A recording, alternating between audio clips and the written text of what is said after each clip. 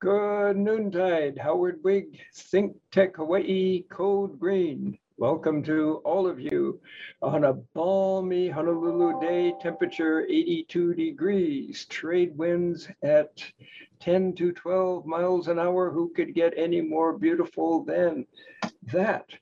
And we're going to talk today about resource efficiency. I thought this was an energy efficiency program. No, resource and energy efficiency go hand in hand because we're going to be talking about low income or houseless or housing for houseless people via shipping containers. And think about it, shipping containers are already built. You don't need to pour new steel, new concrete, new anything into them. You just modify the existing containers.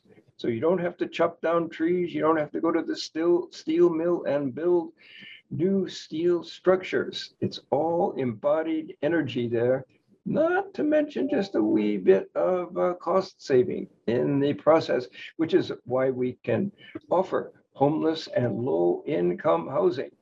And to talk about that today is Purnima McCutcheon, whose name you doubtless recognize because she's the former president of AIA Honolulu. So welcome, Purnima. Thank you. Thank you, Howard. Purnima is going to talk about two projects, one an award-winning project in Los Angeles and another innovative project on a small site in New York City. So by all means, take it away, Purnima. Thank you. Thanks for that introduction. And I am Purnima McCutcheon. I'm a local architect. I was raised in India, but I've lived on the islands since the 1990s. I did spend about 8 years overseas during that period in India and in Mongolia. And I feel like I might have a little bit of a global perspective to this very, this crisis that's looming all around us here and globally.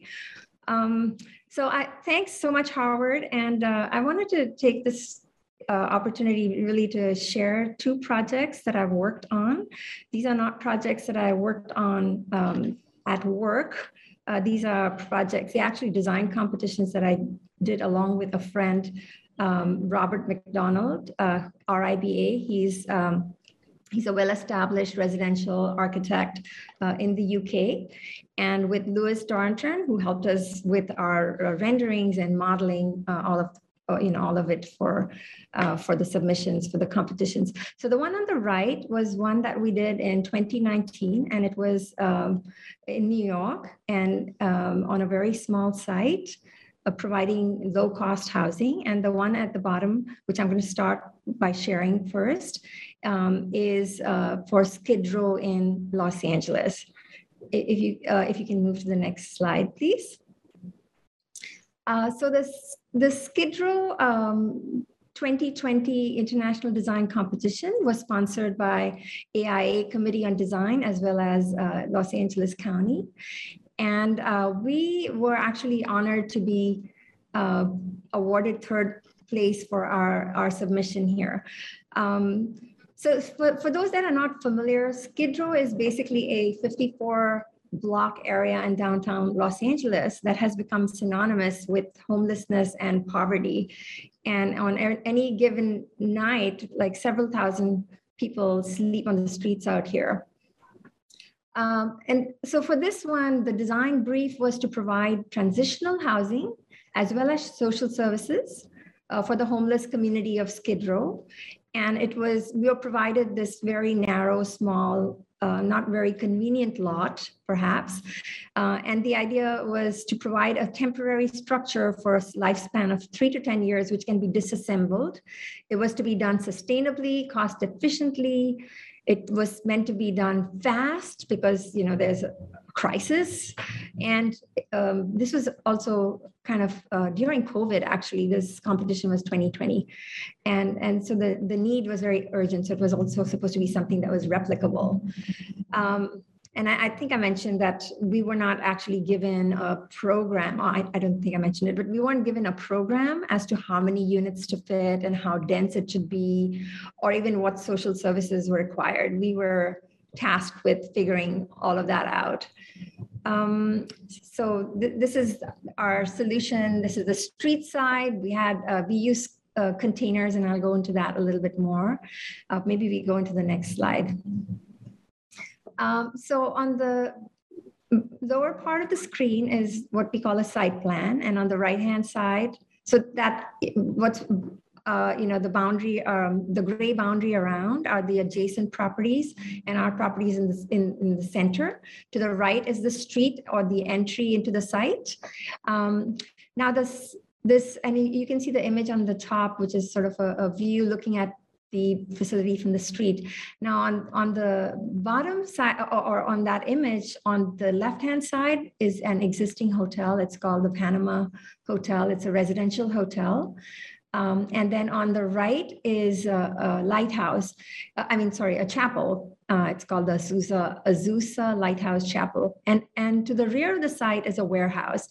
But this is what we would call a zero lot line development, because the properties adjacent to these everybody's allowed to build right to the lot line, and it is zoned so that you can go up to 6 stories high. So we could be pretty much locked within the site with no light, and ventilation. So our design, we basically ended up doing something that was inward looking, and we created courtyards, and we avoided long corridors. We ended up having a very simple circulation between these, the residences and the services. So everything, we allowed for natural ventilation to happen easily that way, and provided people a nice, pleasant area to look at, rather than looking at just walls around, around them. So as I was saying, I was going to talk a little bit more about why we chose containers. So we reviewed a variety of options. We reviewed, going with traditional construction. We also looked at purpose-built containers that, they build it exactly to what your specifications are. But then we finally settled on repurposed containers, partly because there are 11 million unused containers in the world. And it just seems more environmentally sensitive to try to reuse that. It also creates more employment if you can reuse it. You're kind of trying to take care of multiple problems at the same time. But it also would be initial cost would be lower.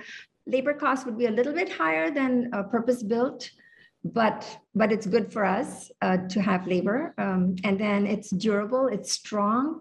So why not?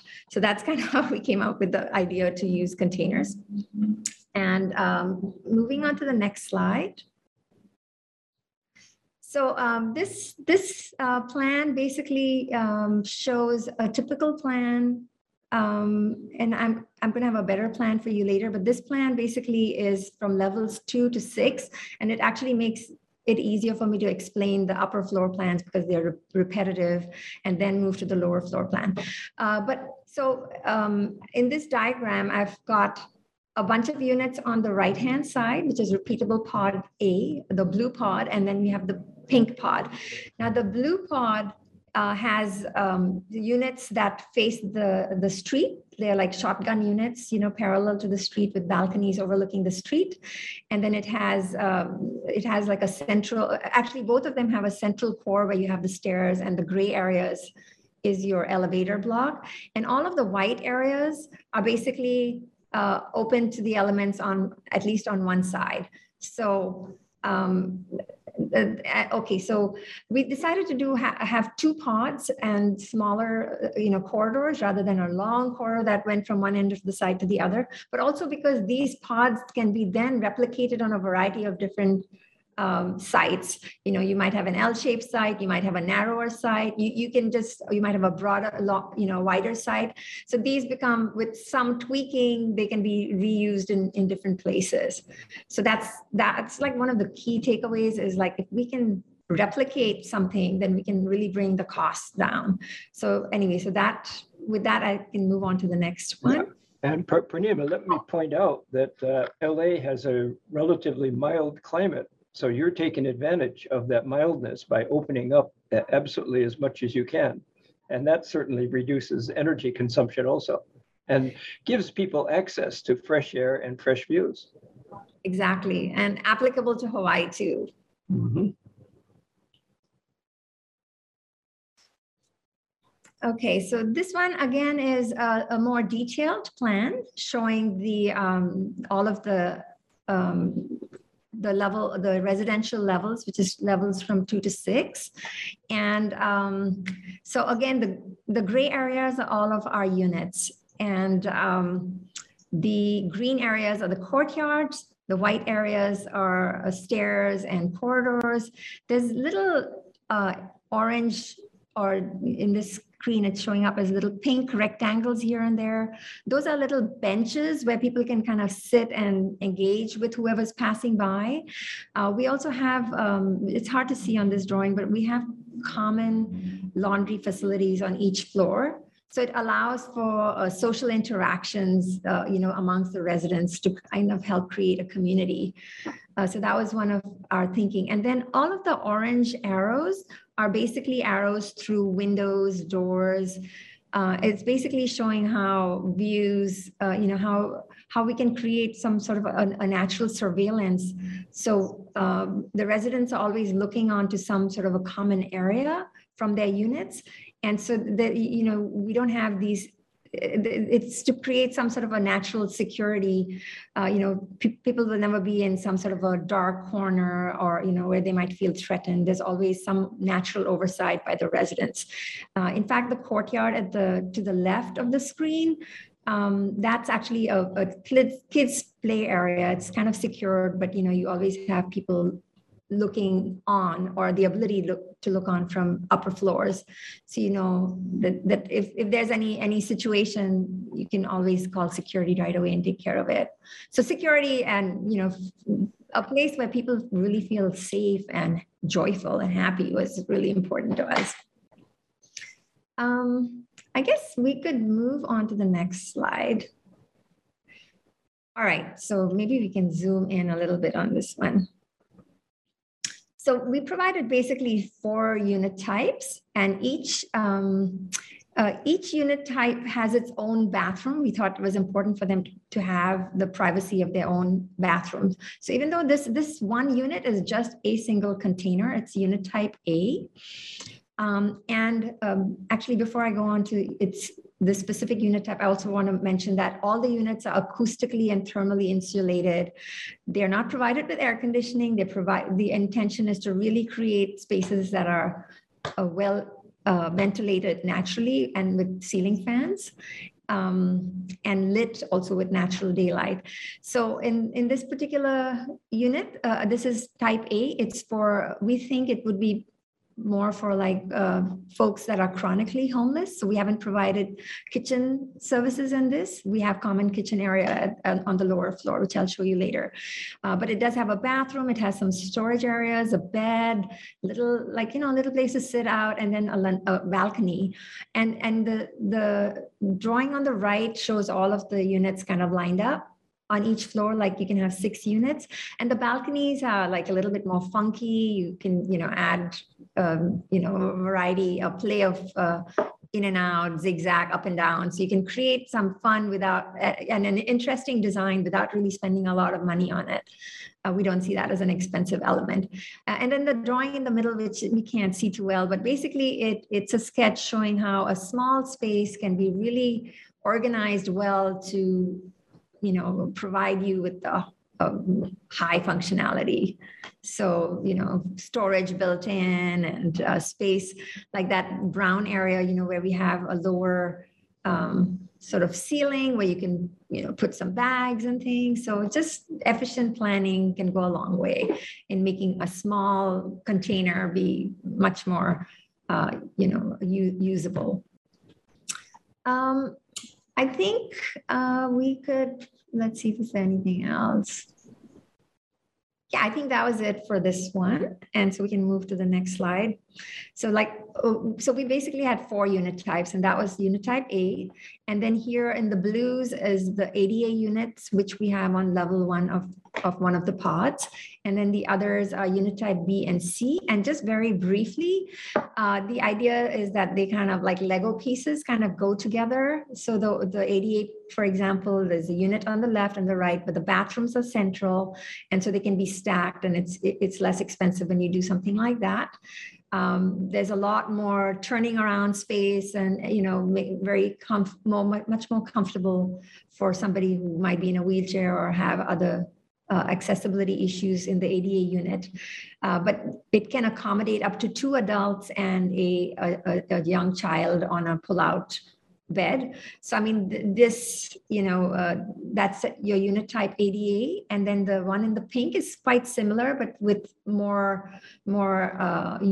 It doesn't have to be as tight. So we have more dining area and things like more closet like that, but very similar, and they could be converted either or depending on if you need more ADA units. You could convert the pink ones into more ADA units. And then the bottom one, the purple one, is actually for a larger group, like of maybe a family, or maybe 4 or 5 people living together. It has like a master bedroom with a small study area, bathroom. All of these units, like these 3, unlike the type A, have kitchenettes, so you can cook as well if you want to. And it has a children's bedroom as well, the purple one. So you can sleep up to 2 plus adults, and then 2 teenagers, a young child. So I mean, it allows for more.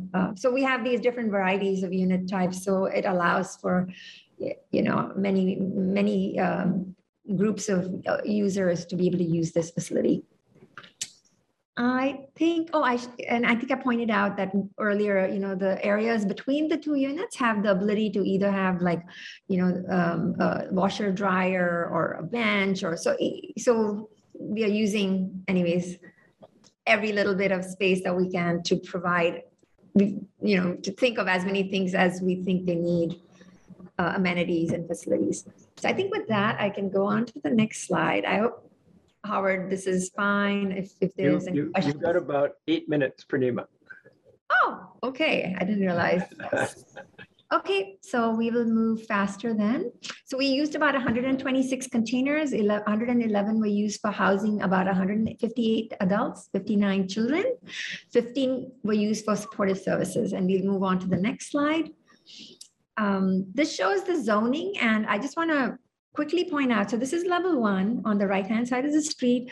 It's the most complicated level because we have residents up on the upper floors, but they need to be entering safely and securely. But we also wanted to provide services for others that aren't so fortunate to be able to sleep inside, that are still on the streets. So the bottom orange is where we have bathroom, toilet facilities and drinking water facilities, and that would be available to anybody off the street 24/7. And the little light blue area above it is a security information reception for the sort of secured areas, but also a place where you can find out where you could go for certain services.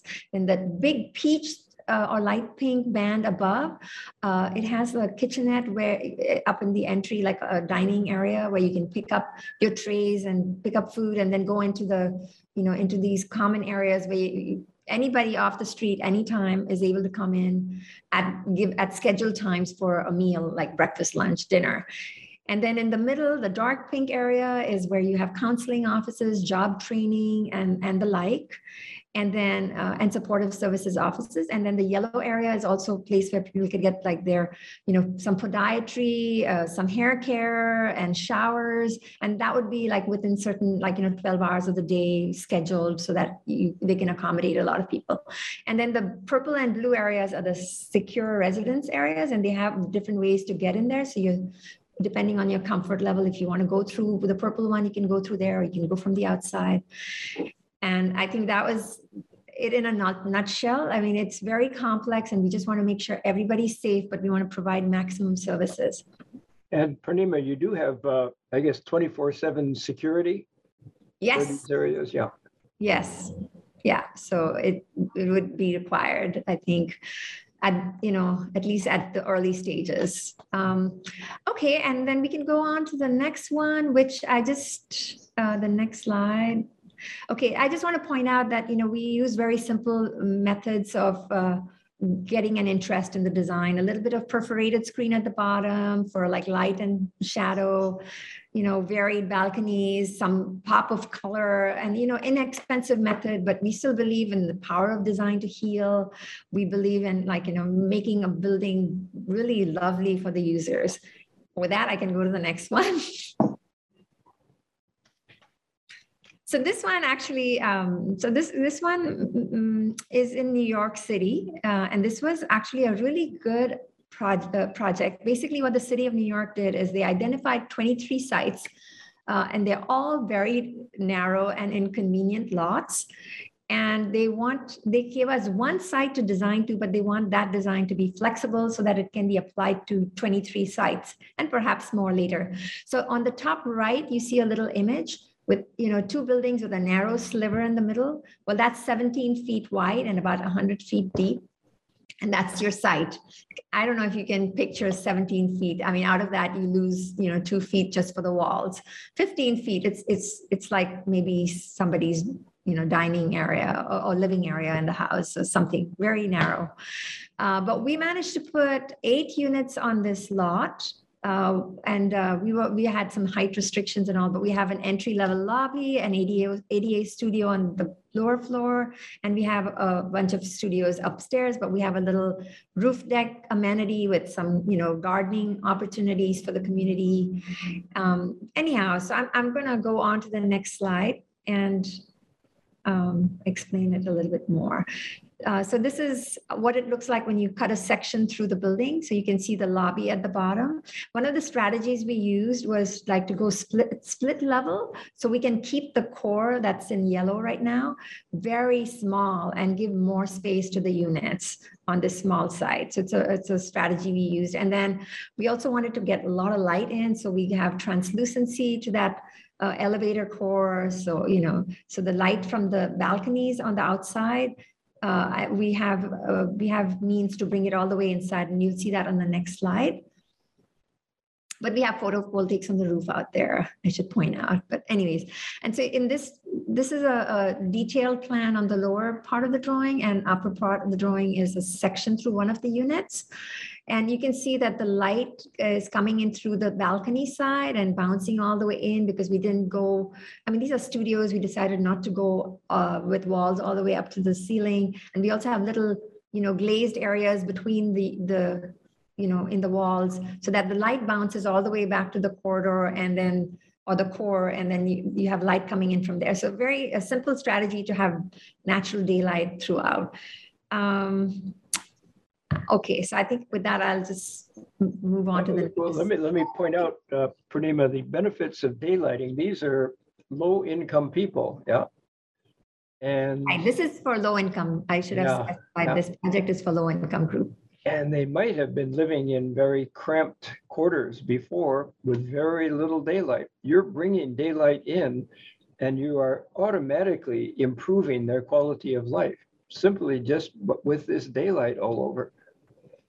And from an energy efficiency standpoint, you can't light a space much more efficiently than with daylight. Right. That was our idea. I want to point out another thing on that same slide. So for the New York project, we did not use, actually, if you want to zoom in, I want to just point out there's a diagram on the right that shows how we conceived this. So this one was not actually designed with using containers, but rather modules that could be lifted into position. And then these modules can be, you can have like the one that has the bathroom module, and then intermediate modules all the way up to the street side. And then the core would have to be built separately, also as modules. So we kind of, figured out what sort of sizes, what trucks can bring into the city, and, how they can be delivered and all of that. So this is a different setup. Moving on to the next slide. So this is what it looks like. Very simple, but each unit has a balcony so the community can engage with what's going on in the street. You want to make sure that people can really engage. It's really important. And then we have, all of these old houses have stoops, but we put a little reinterpreted stoop at the bottom where people within the community can also hang out and again interact with whoever's passing by. So that was kind of important. But yeah, very simple. Going on, and of course we use reclaimed materials and all, not all the environmental.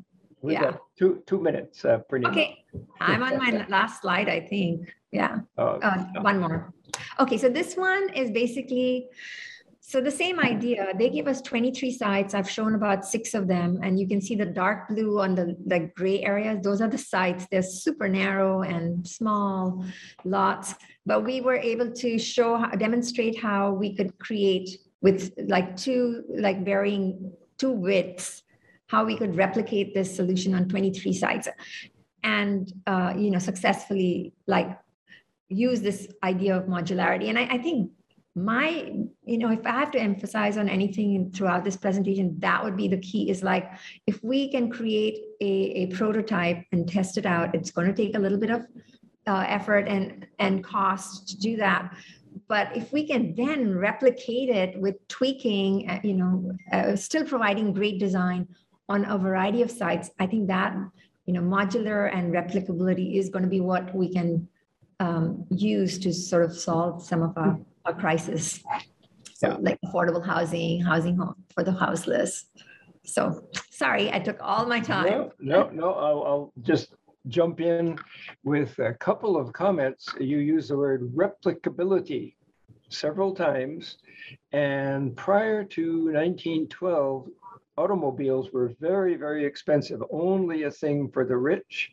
Then came along Henry Ford and said, I'm going to build an automobile that my workers can afford. And you have the same principle. Oh, and the secret there is replicability. You build every car exactly the same way. Your cost goes way, way down. And you are doing replicability in the form of modular housing, where it's all built, the components are built in a factory, and you just have cranes and you put them all together, and that really, really brings the cost down. And you are afforded a high quality material because these things are built in the factory. So, yeah. and it's also wonderful looking. I mean, I never thought that I would dream of living in a home for very low income people, but this looks like a little mini dream home that you've created here, Purnima. Well, we architecture is important. Where you live is important. It shapes you, and if you're happy, everybody's happy around you. So yeah, you used a wonderful phrase there, the power of design to heal. And that's obviously what you've got in mind here. And I know you're just starting out. This is going to be a new career for you, Purnima, and you are definitely serving humanity and that portion of humanity that most needs to get, in this case, off the streets or out of very miserable housing and into housing that will increase their sense of well-being and hopefully their sense of productivity, their health, the whole 9 yards. And we all see homeless in the streets. We see low-income people, and you are doing your bit to make the world a better place, Purnima. So I thank you and appreciate you very much. And on that very cheery note, we must bid fond adieu. Think Tech Hawaii, Code Green, Purnima McCutcheon, and Howard Wigg. See you next time.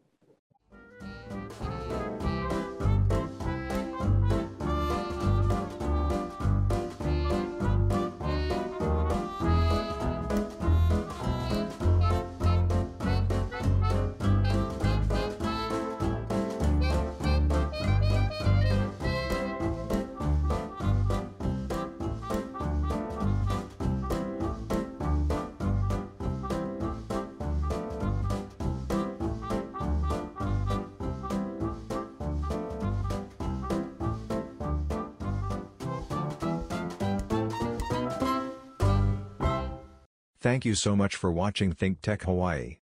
If you like what we do, please like us and click the subscribe button on YouTube and the follow button on Vimeo. You can also follow us on Facebook, Instagram, Twitter, and LinkedIn, and donate to us at thinktechhawaii.com. Mahalo.